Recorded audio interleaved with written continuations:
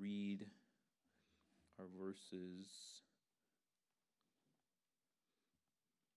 or some of our verses for today. We're coming from Hebrews 1, and we're going to talk about the deity of Christ and also the responsibility that we have to walk in obedience and to worship and honor and obey him.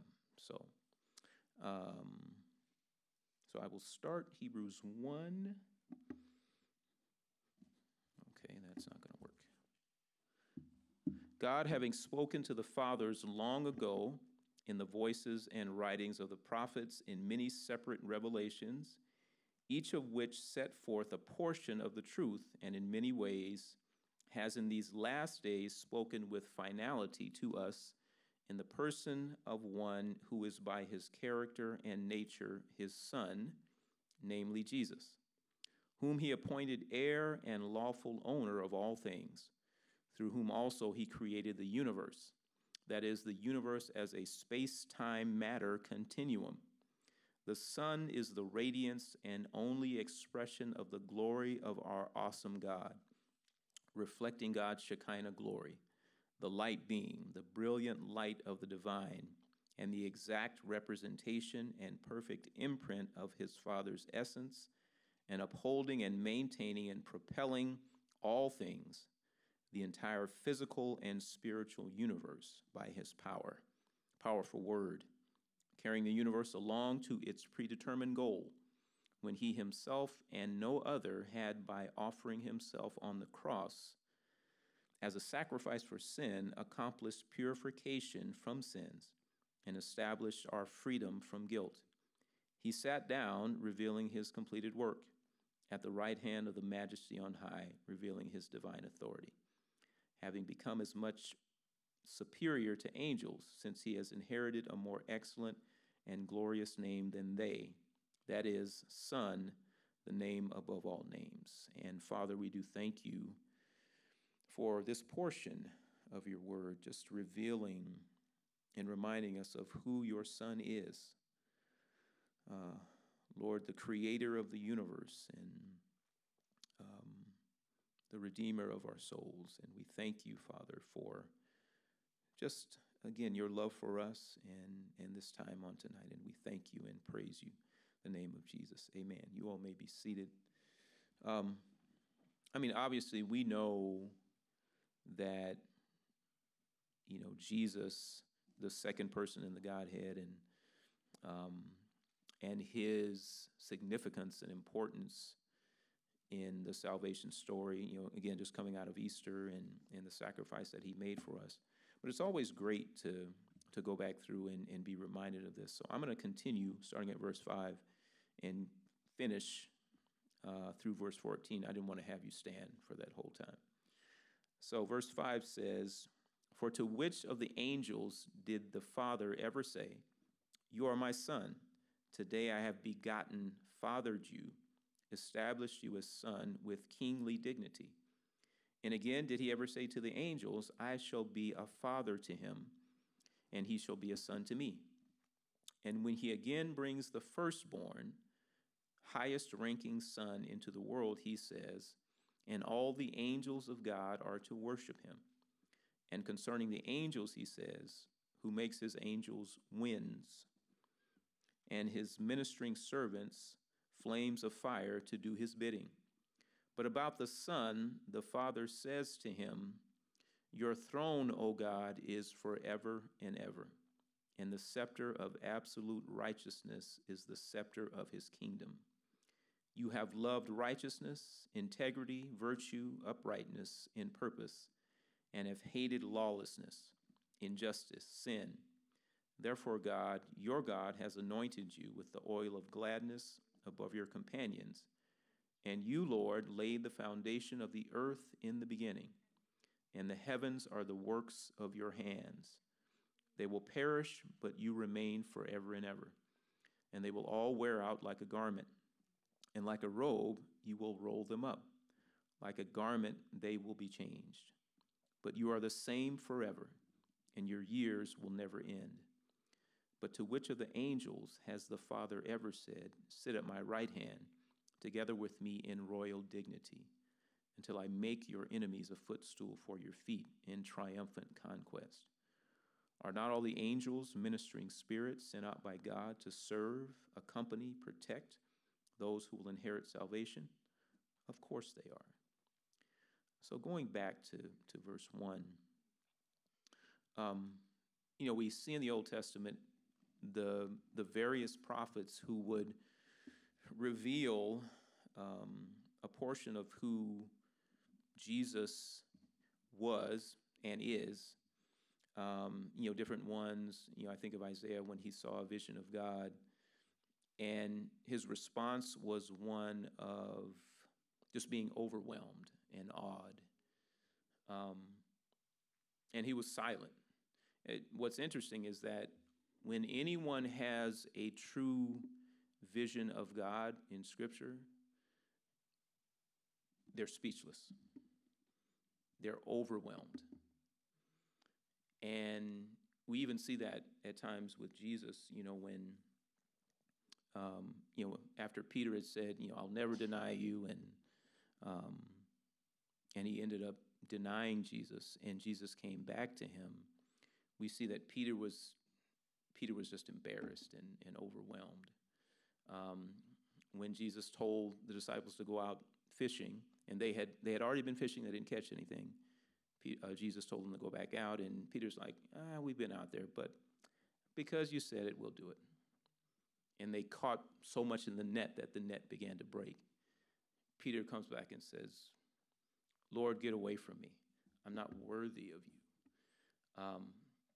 So when we really see a picture of Jesus, and we see bits and pieces of that in the Old Testament, but when Jesus came to earth and he's walking, not only did Jesus speak truth, but he demonstrated truth to us. Oftentimes we see in Scripture, we'll hear different passages, for instance, love your neighbor as yourself.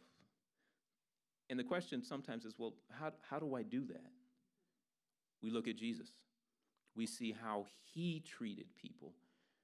And you all have heard me say a few times since Easter, his treatment of Judas. Love your neighbor as yourself. How did Jesus love Judas? Knowing that Judas was going to betray him, he was still patient and kind, washed his feet, and called him friend. You can't get much better than that. And it also it doesn't give us an excuse to say, well.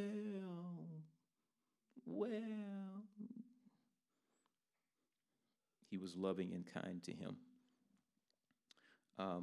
Verse 3, the Son is the radiance and only expression of the glory of our awesome God, reflecting God's Shekinah glory, the light being the brilliant light of the divine, and the exact representation and perfect imprint of his Father's essence, and upholding and maintaining and propelling all things, the entire physical and spiritual universe. Jesus told, I believe it was Thomas, if you've seen me, you've seen the Father. What does God look like? Look at Jesus. And we see the love of Jesus. The woman caught in the act of adultery. The law said that she should have been stoned. Jesus didn't do that, but provided an opportunity for her to repent and be restored. He was kind and patient with her. Many people, and sometimes we can have a misconception of who God is. We can live in fear of God. Oh, God's going to get me. God is loving. God is kind. Now, obviously, there is a wrath side of God, but when we come to him, when we repent, when we're open, he is loving and accepting of us. That's what we see with Jesus. Patient, kind. And you notice, Jesus reserved his harshest criticism for the religious leaders, who were hypocritical. And they made fun of him because he spent time with prostitutes and sinners. He was eating with them and talking with them and fellowshipping with them. Something else I notice about Jesus, I've said this before, Jesus listened to people. He would take time with them and listen.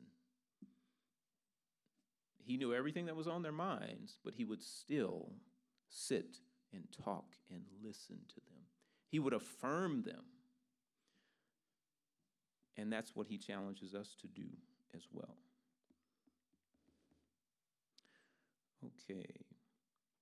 Verse 4, having become as much superior to angels, since he has inherited a more excellent and glorious name than they, that is, Son, the name above all names. For to which of the angels did the Father ever say, you are my Son? Today I have begotten, fathered you, established you as a son with kingly dignity. And again, did he ever say to the angels, I shall be a father to him, and he shall be a son to me? And when he again brings the firstborn, highest ranking son into the world, he says, and all the angels of God are to worship him. And concerning the angels, he says, who makes his angels winds and his ministering servants flames of fire to do his bidding. Now listen to this 8th verse, how powerful this is. But about the Son, the Father says to him, your throne, O God, is forever and ever, and the scepter of absolute righteousness is the scepter of his kingdom. The Father calls the Son God.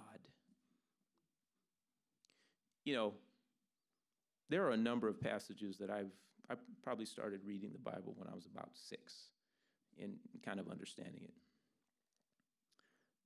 For years, I blew past this. But a few months ago, I looked at it and I said, wait a minute. The Father calls the Son God. That's heavy. Your throne, O God, is forever and ever, and the scepter of absolute righteousness is the scepter of his kingdom. You have loved righteousness, integrity, virtue, uprightness, and purpose, and have hated lawlessness, injustice, sin, with the oil of gladness above your companions. And you, Lord, laid the foundation of the earth in the beginning, and the heavens are the works of your hands. Since we live in Southern California with a lot of light pollution, we often don't get a chance to see the stars and the planets.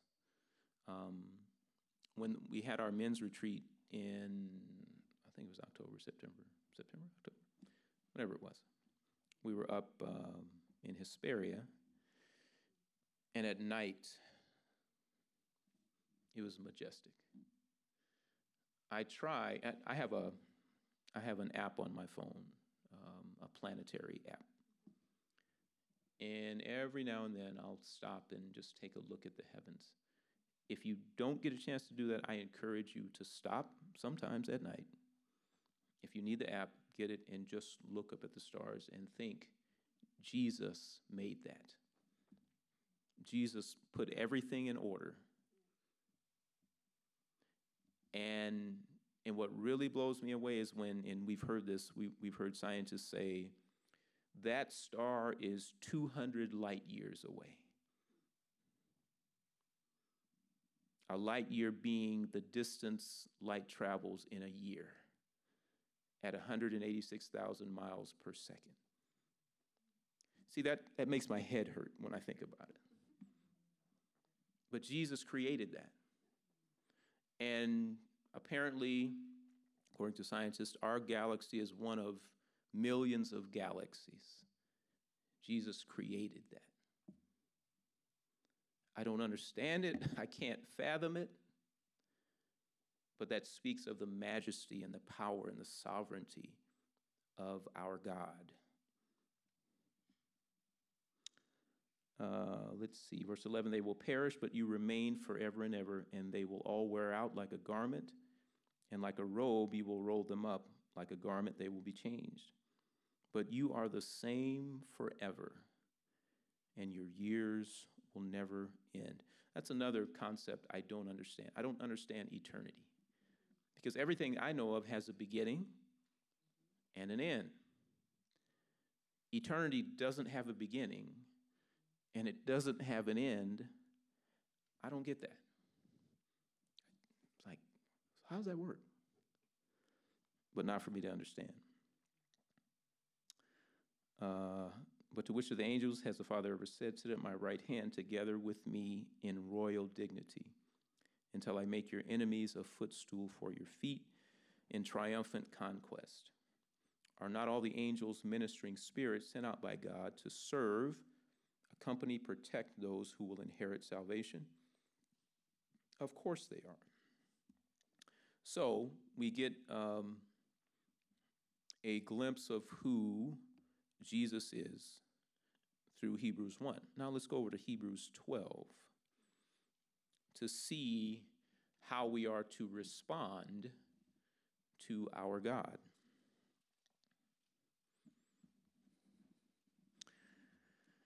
Hebrews 12, starting at verse 1, therefore, since we are surrounded by so great a cloud of witnesses, who by faith have testified to the truth of God's absolute faithfulness. Again, as we look through the Old Testament, we see countless stories of those who trusted God. And the interesting thing about trust, and we all can attest to this, trust typically, by definition, is not easy. Resting in God is not easy. And it's not supposed to be. It is supposed to challenge us. I think of the story of Joseph. I'm sure you all have heard me talk about this. Joseph was thrown into the pit by his brothers, taken to Egypt, was a servant, falsely accused by Potiphar's wife, thrown in jail for a few years. But from the time that he was thrown into the pit, and the dreams that God had given him, said that his brothers and father were going to bow down to him. From the time he was thrown into the pit until the time that his brothers bowed down before him was 22 years. And I always like to ask this question: what were you doing 22 years ago? I'll give you a second to think about that. That would have been 2001. We had just come out of Y2K, and we all remember the craziness of, 2001 was 9/11. Wow. 9/11 was 22 years ago. 22 years ago. And I'm sure we all remember that day. I was in the kitchen making breakfast. I was about to go to work. Turned on Channel 5 News. This was after the second plane had hit. And I said to myself, well, that's interesting. I guess someone, made a mistake and flew into the building. And I saw the other plane come around, and I said, no, that's not a mistake. That's terrorism. And that was 22 years ago. I remember driving to work that day, and everyone was in shock. Getting to work, everyone was in shock. But interesting how that pulled us together as a nation. People are letting people in on the freeway. Can I get you something? Can I get some, Everyone's nice and kind to everyone. And as usual, after tragedies, after a while, it wears off. And we go back to business as usual. All right, Hebrews 12. Therefore, since we are surrounded by so great a cloud of witnesses, who by faith have testified to the truth of God's absolute faithfulness, stripping off every unnecessary weight and the sin which so easily and cleverly entangles us, let us run with endurance and active persistence the race that is set before us. Again, thinking of those in the Old Testament, immediately I'm thinking of Abraham, promised a son, and he and Sarah were already old. And when he was promised the son, initially Abraham fell on the ground laughing, saying there is no way this is going to happen. But it did happen, and Abraham's faith was strengthened. And isn't that often the pattern for us? We see something in the scriptures, and sometimes our initial response is, here's one. Forgiveness. Someone who has hurt us, and God tells us to forgive, and we're like, I don't know about that.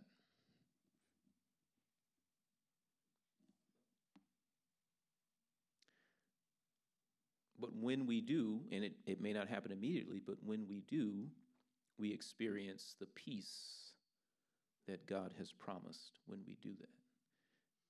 It's not necessarily easy, but when we do, God grants us that peace.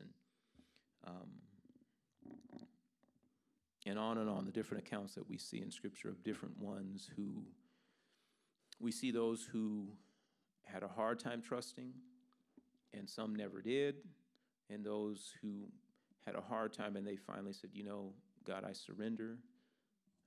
One of our songs that we had tonight, I surrender. God, I surrender. I want to do things your way. Verse 2, again, looking away from all that will distract us. There are so many things in our lives that can distract us if we allow it. So many things in society. I've shared this before. I learned a number of years ago that sports can distract me, especially around playoff time. And this was like when the Lakers and Pacers were playing in the finals. This was probably 2000. And the Lakers lost a game in Indiana, and I was stressed out. And I stopped. I said, wait a minute. I don't know these people. Nobody's giving me any money. Why am I stressed out because the Lakers lost a game? And they ended up winning the series anyway. But from that, I said, wait a minute. Nothing wrong with sports. But I realized from that point on that I can't watch games, especially during playoff time, of the teams that I'm interested in. I just can't watch it because I'll get all worked up. So I have my app on my phone, and I'll check in on it periodically. And then sometimes I don't even do that. I just say, you know what, just forget it altogether, because it becomes a distraction for me, where I'm more concerned about, are they going to win? Oh. That has no bearing on my life. It's not important. It's a distraction for me. Other people can watch it, and they're fine. But, we've seen people get in fights over games. We've seen people killed over games. Doesn't make sense. Okay. Again, looking away from all that will distract us and focusing our eyes on Jesus, who is the author and perfecter of faith. the first incentive for our belief, and the one who brings our faith to maturity. I'm pausing on purpose. The one who brings our faith to maturity. We are always being challenged to grow. Right now, I'm working with 12 and 14-year-olds. I'm 19 days away from retirement.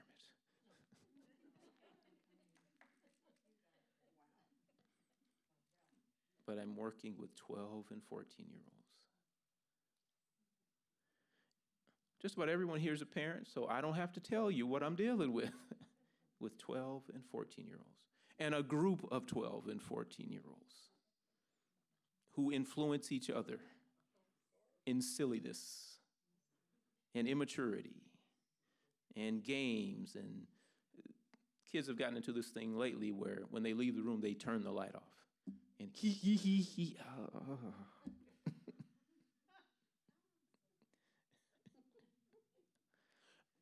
Our 14-year-old boys love to, if one of their friends has something on their desk, they'll wait till that other person's not looking and they'll take it and hide it. And then when the person's looking for it, they're like, well, let me help you. Let me help you and see if we can find it, knowing that they've taken it. And I'm doing this often during the day. And then I think, was I this way when I was 14? Now, we always revise history as we get older. I don't remember being like this.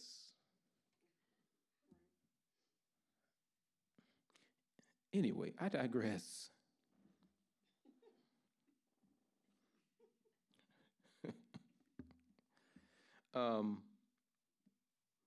Here we go.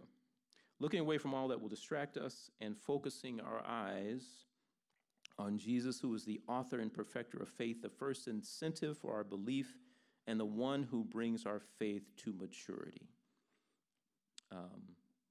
How many of us are maturing in our faith right now? Can I see a show of hands? Yeah, and we all should be, you know. We're challenged in different ways. And you all hear me say this a lot. One of the challenges for us is patience. And in one of the passages that I can't think of right now, but it defines patience as not the ability to wait, but how I act while I'm waiting. That's key. I always like to use the example. There are a couple of ways that we can wait for the bus. No, let me use this other example. There are a couple of ways that we can cross the street. We can wait for the light to turn green for us to cross. You can press the button once and wait. It only takes once, right? Right? You all know where I'm going. Or I can do this.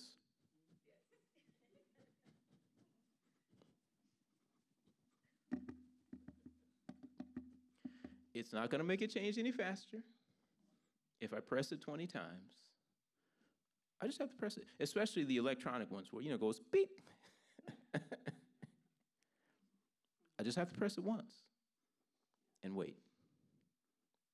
And we can be that way in our lives, with whatever's happening. It's, hurry up.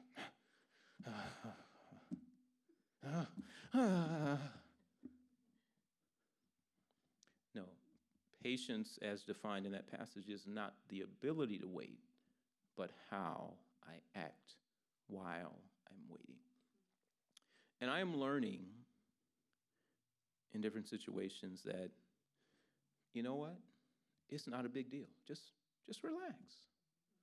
I was running late this morning. And, I take my little water bottle with me.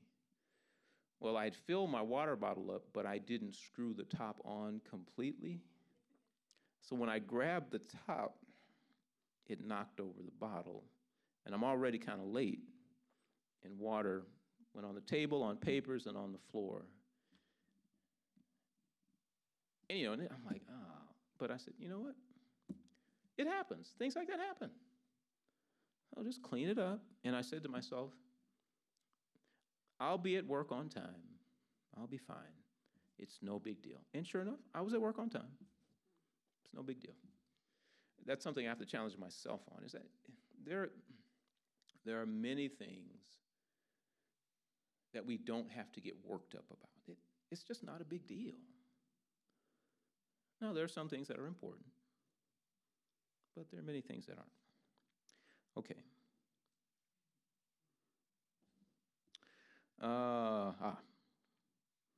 Again, the first incentive for our belief and the one who brings our faith to maturity, who for the joy of accomplishing the goal set before him endured the cross, disregarding the shame, and sat down at the right hand of the throne of God, revealing his deity, his authority, and the completion of his work. Jesus gave us a wonderful example of patiently dealing with trials in the Garden of Gethsemane, knowing what was waiting for him. Not only the physical pain, but the emotional pain of being separated from his Father, bearing the sins of mankind. And I love the example he set for us. He said, Father, if there's another way, we can do it, but not my will, but your will be done. That's a great example for us. It's acknowledging that a situation is going to be tough, because denying it doesn't help. It's not authentic. There are things we face, it's going to be tough.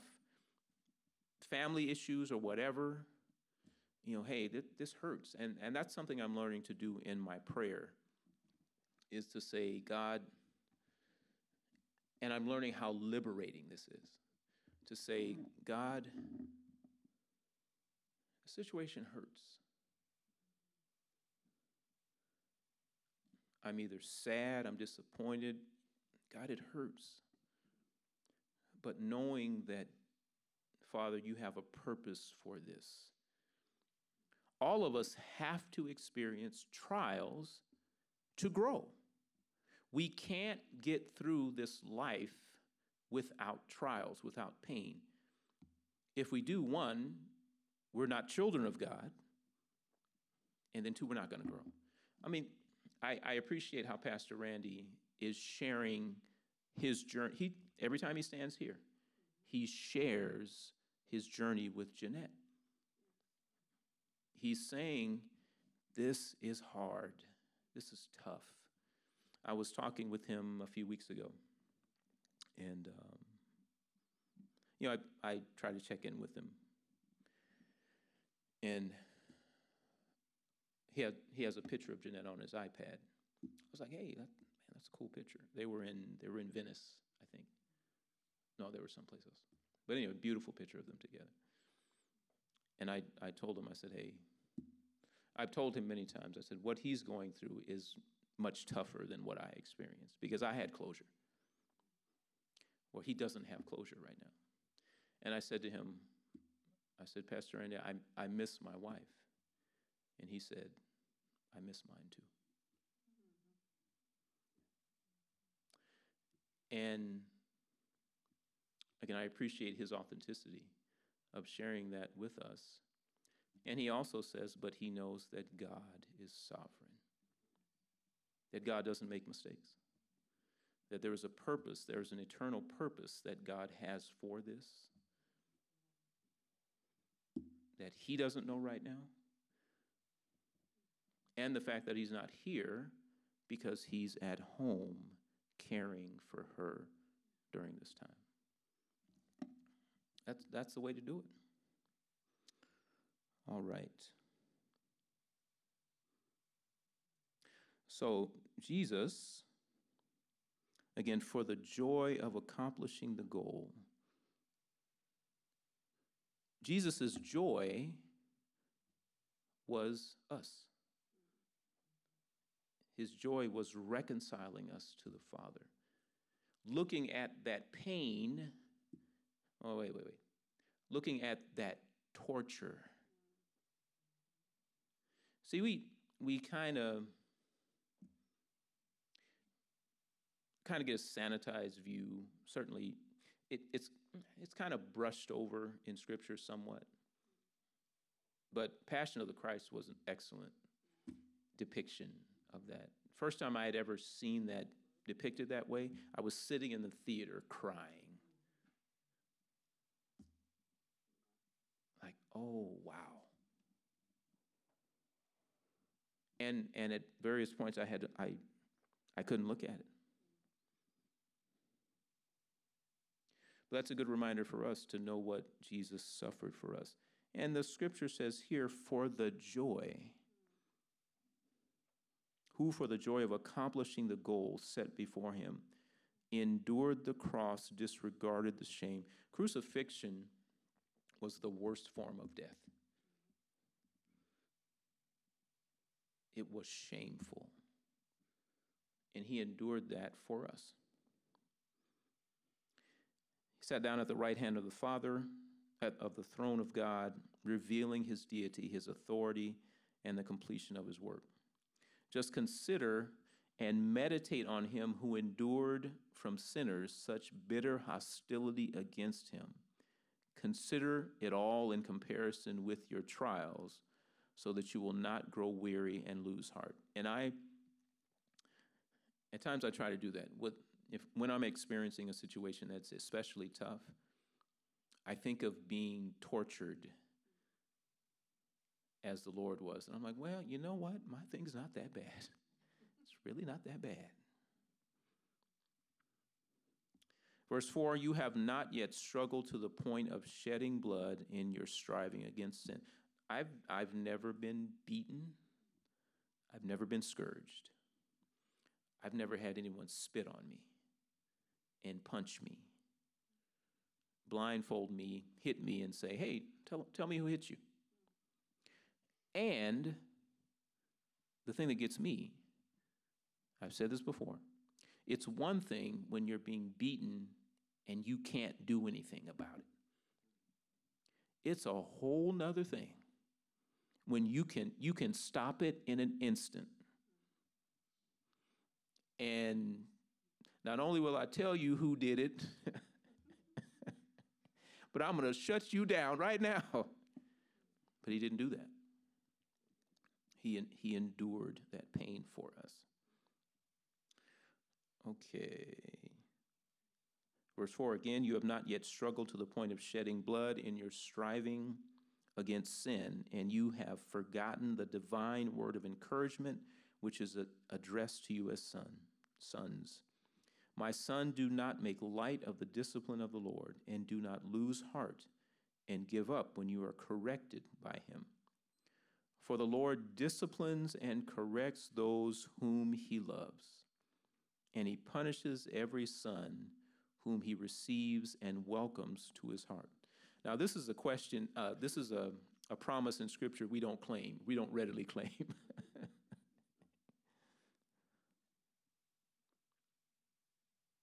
The Lord disciplines and corrects those whom he loves. Verse 7, you must submit to correction for the purpose of discipline. God is dealing with you as with sons. For what son is there whom his father does not discipline? Now, if you are exempt from correction and without discipline, in which all of God's children share, then you are illegitimate children and not sons at all. Moreover, we have had earthly fathers who disciplined us, and we submitted and respected them for training us. Shall we not much more willingly submit to the Father of spirits and live by learning from his discipline? You know, going back to my students,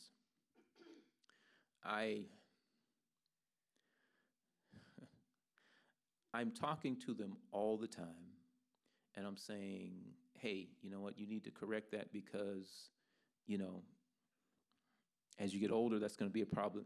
And some of them are like, blah, blah, blah, blah, blah. They're like, no, I'll be fine. No, you won't be fine. Even, and they kind of make me laugh when they do this, but they imitate me when they get started, and I said, guys, let me tell you. And they're like, no, we know, blah, blah, blah, blah, blah, blah, blah.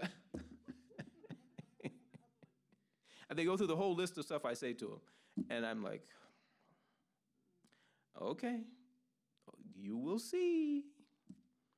No, I'll be fine. Okay. And I tell them, 18 days. 18 days. That's right, 18 days.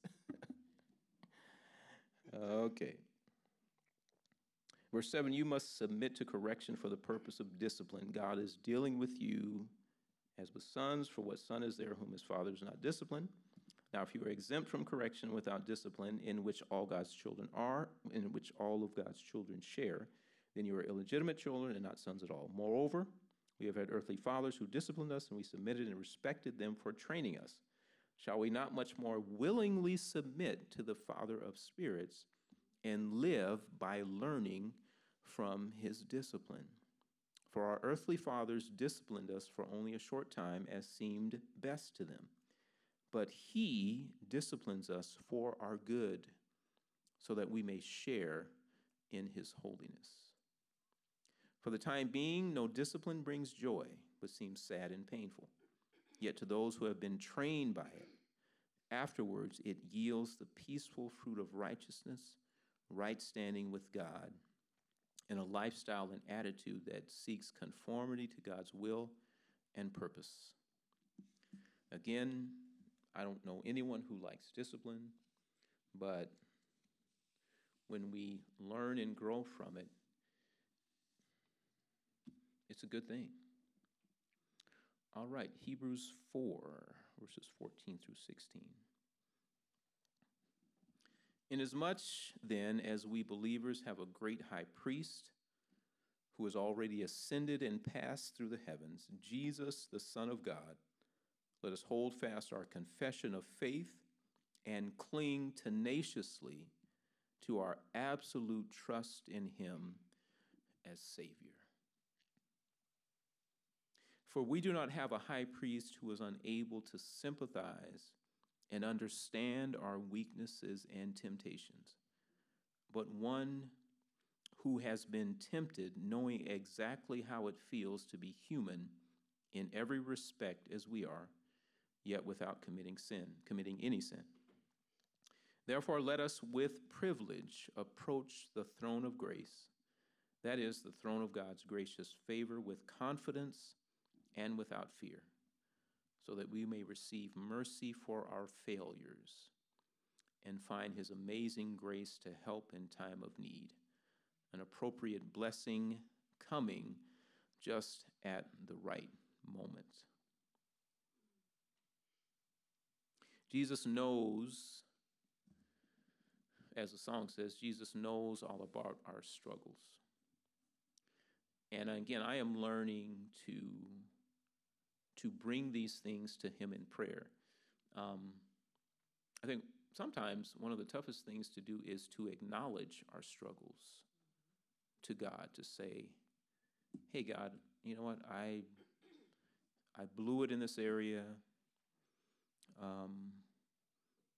God, I'm not thinking about this properly. God, I want to be obedient to you. I'm having a tough time. God, please help me. And this passage lets us know that we can approach God with privilege. He's eager to hear us and more than willing to forgive us. If he can be patient with Judas, who he knew was going to betray him, then certainly we can come before him and he will hear us. All right, Hebrews 5, 7 through 10. In the days of his earthly life, Jesus offered up both specific petitions and urgent supplications for that which he needed. So Jesus prayed to his Father. We see that in the Garden of Gethsemane, and certainly there are other moments where Jesus had a need and he went to his Father, and we have been given that privilege as well. And I am learning in prayer, the first thing that I should do is to worship him in prayer. Before I bring my list of concerns and requests, the first thing I should do in prayer is to worship him, to acknowledge his sovereignty, his power, that he put those stars and planets in place. And one thing that does is that it puts my situation in perspective. Because you know how our problems are, like this huge. But when I acknowledge the sovereign God of the universe, who put a star 200 light years away, it's like, oh, okay. So the problem's not big for you. It's big for me, but it's not huge for you. And you're listening to me, and you want me to come and bring this to you. See, here's the thing. Well, here's what I've done. For years, I've tried to handle my situations myself. I got it. I'll take care of it. God, I won't bother you with this one. I'll take care of it. And you know how that worked? Not so well. Not so well. Because one, I'd be worrying about it and then watching it crash and burn, and it's like, okay, God, let me give this to you. Then he takes it off my shoulders, and it's like, I don't have to handle it. Well, one, because I can't.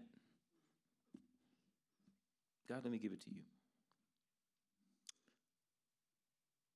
Okay.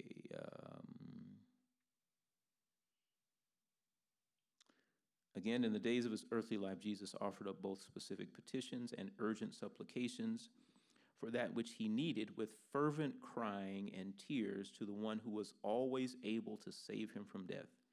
And he was heard because of his reverent submission toward God, his sinlessness, and his unfailing determination to do the Father's will.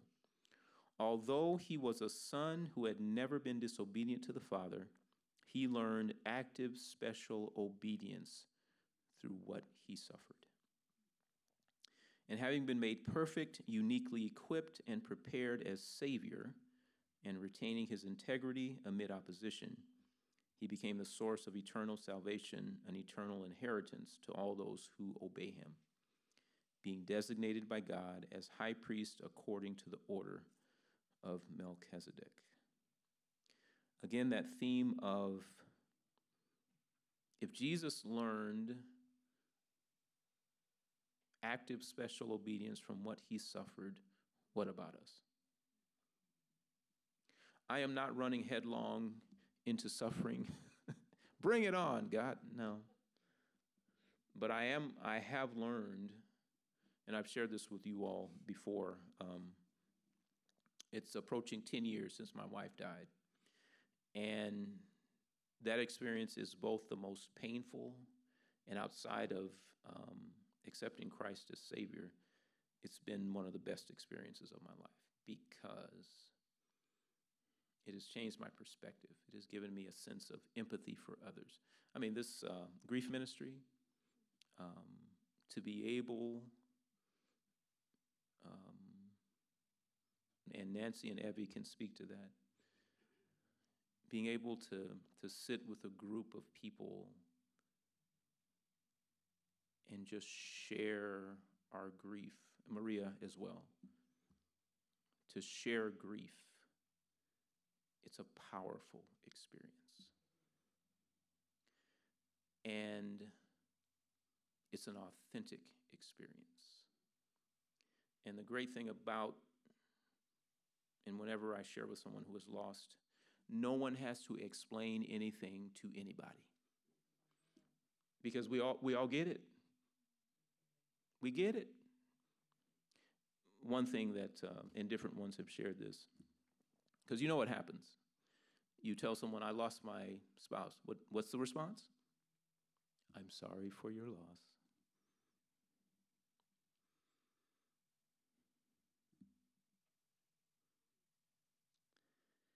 Which didn't do anything for me personally.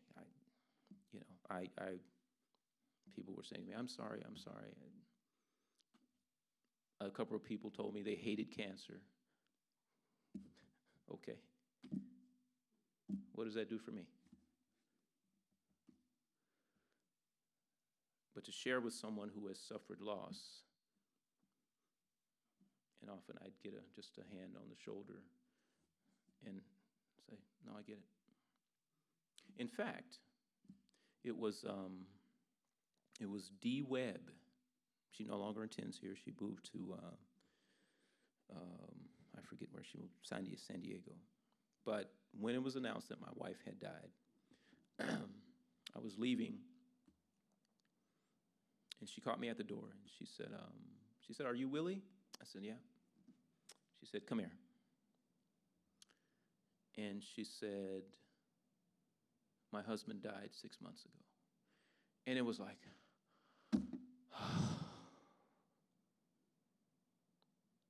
you get it.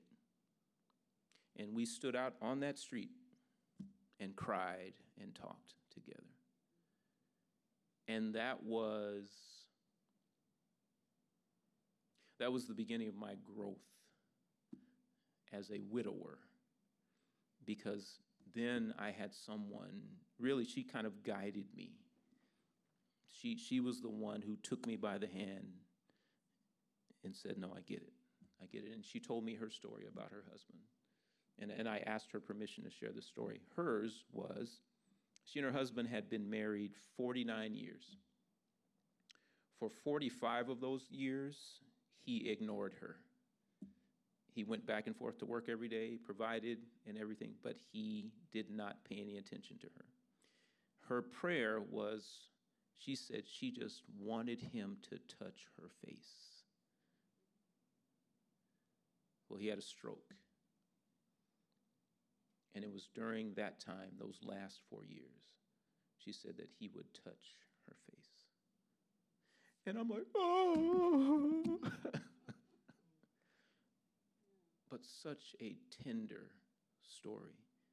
And it was the trial that brought them closer together. It was me losing my wife that prompted me to listen to other people during their grief. Because I was kind of arrogant about, I was quietly arrogant about it. You know, if somebody would lose their, I've shared this, if someone would lose their loved one, and I thought they were mourning too long, in my head, I'm like, come on now, wrap this up. You've been mourning too long. God will heal you, come on, let's go. Now, I never said that to anyone, but that's what I was thinking. It's like, no, it's been 6 months. Come on, let's go. And then I lost Minya. And I said, oh, this is how it feels. Oh, this is the pain and depression.